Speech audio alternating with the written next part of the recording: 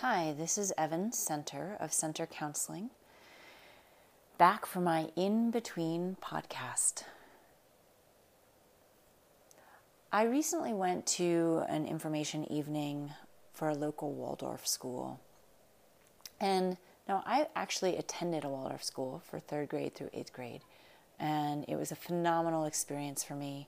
I feel like it was really foundational in creating who I am as a person and the kind of confidence and creativity and appreciation that I have for community and art and beauty and connection. And yet I didn't really know the philosophical background behind it. I just knew it experientially.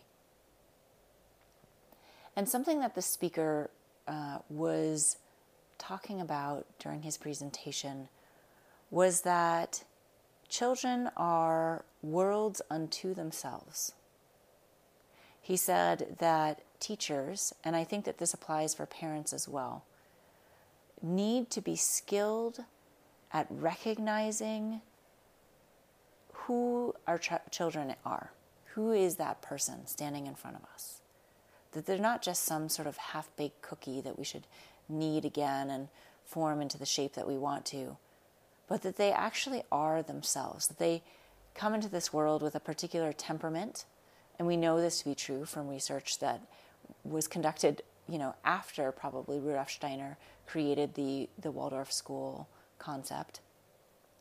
We do know that children come into the world with their particular temperament. But they went farther to say that the children also have their own interests and gifts and talents and curiosities and creativity, and that when we try to direct that too much, we can stifle it. It's, as the speaker said, it's like putting a stone on top of a young tree. And yes, that tree will continue to grow, but it will always show the scar or the influence of that stone. And so thinking about the idea that our children, whether they're young or older children in terms of adolescence, that they're growing and that they come to this world with their creativity and their insights and their particular essence, whatever that is of them, and how it is our role as parents, as guides, as mentors, as teachers, to be quiet enough, to be still enough, to be observant enough, to really see our youth, see our children in front of us for who they are. And this has been a theme that's been coming up for me as a parent, but also for me as a therapist working with parents, and seeing how sometimes parents forget this, and we see our children as a project, as something to be sculpted into what we want them to be, whether that's a stellar student or a particular kind of athlete or somebody who's outgoing and charismatic, when maybe in fact we have a more introverted child in front of us.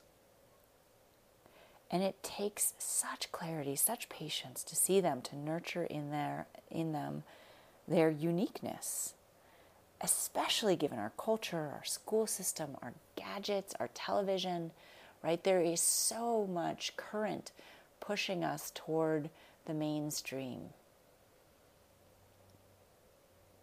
And yet, if we really allow our kids to be who they are, perhaps it creates more opportunity for them to retain the creativity, the inquisitiveness, the enthusiasm of childhood, to be able to actually not crumble under the pressures that they will experience as adults, but to rise to the challenges that we know for certain they will have.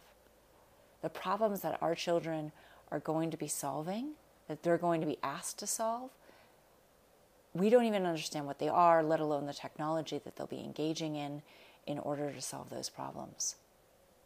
And they're going to be big. We know that they are going to be big.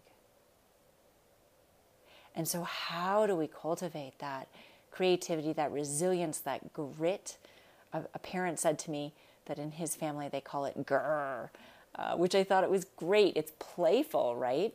We hope that our children can retain playfulness in the presence of great challenge, right? And they can get up and they can grr and they can go after those problems and have that grit to persevere. So that's what I want to leave you with today, dear parents, is that thought of whether your child is young or whether they're an adolescent or even a college student. How can we get out of the way more and reflect back to them what we see without our own bias, without our own desires or preconceptions of what we hope for them, but really start to see what's really possible for them. And I think there's opportunity to be surprised there, because I think sometimes our kids are capable of far bigger things even than we would hope for them. That's all for today. Thanks for listening.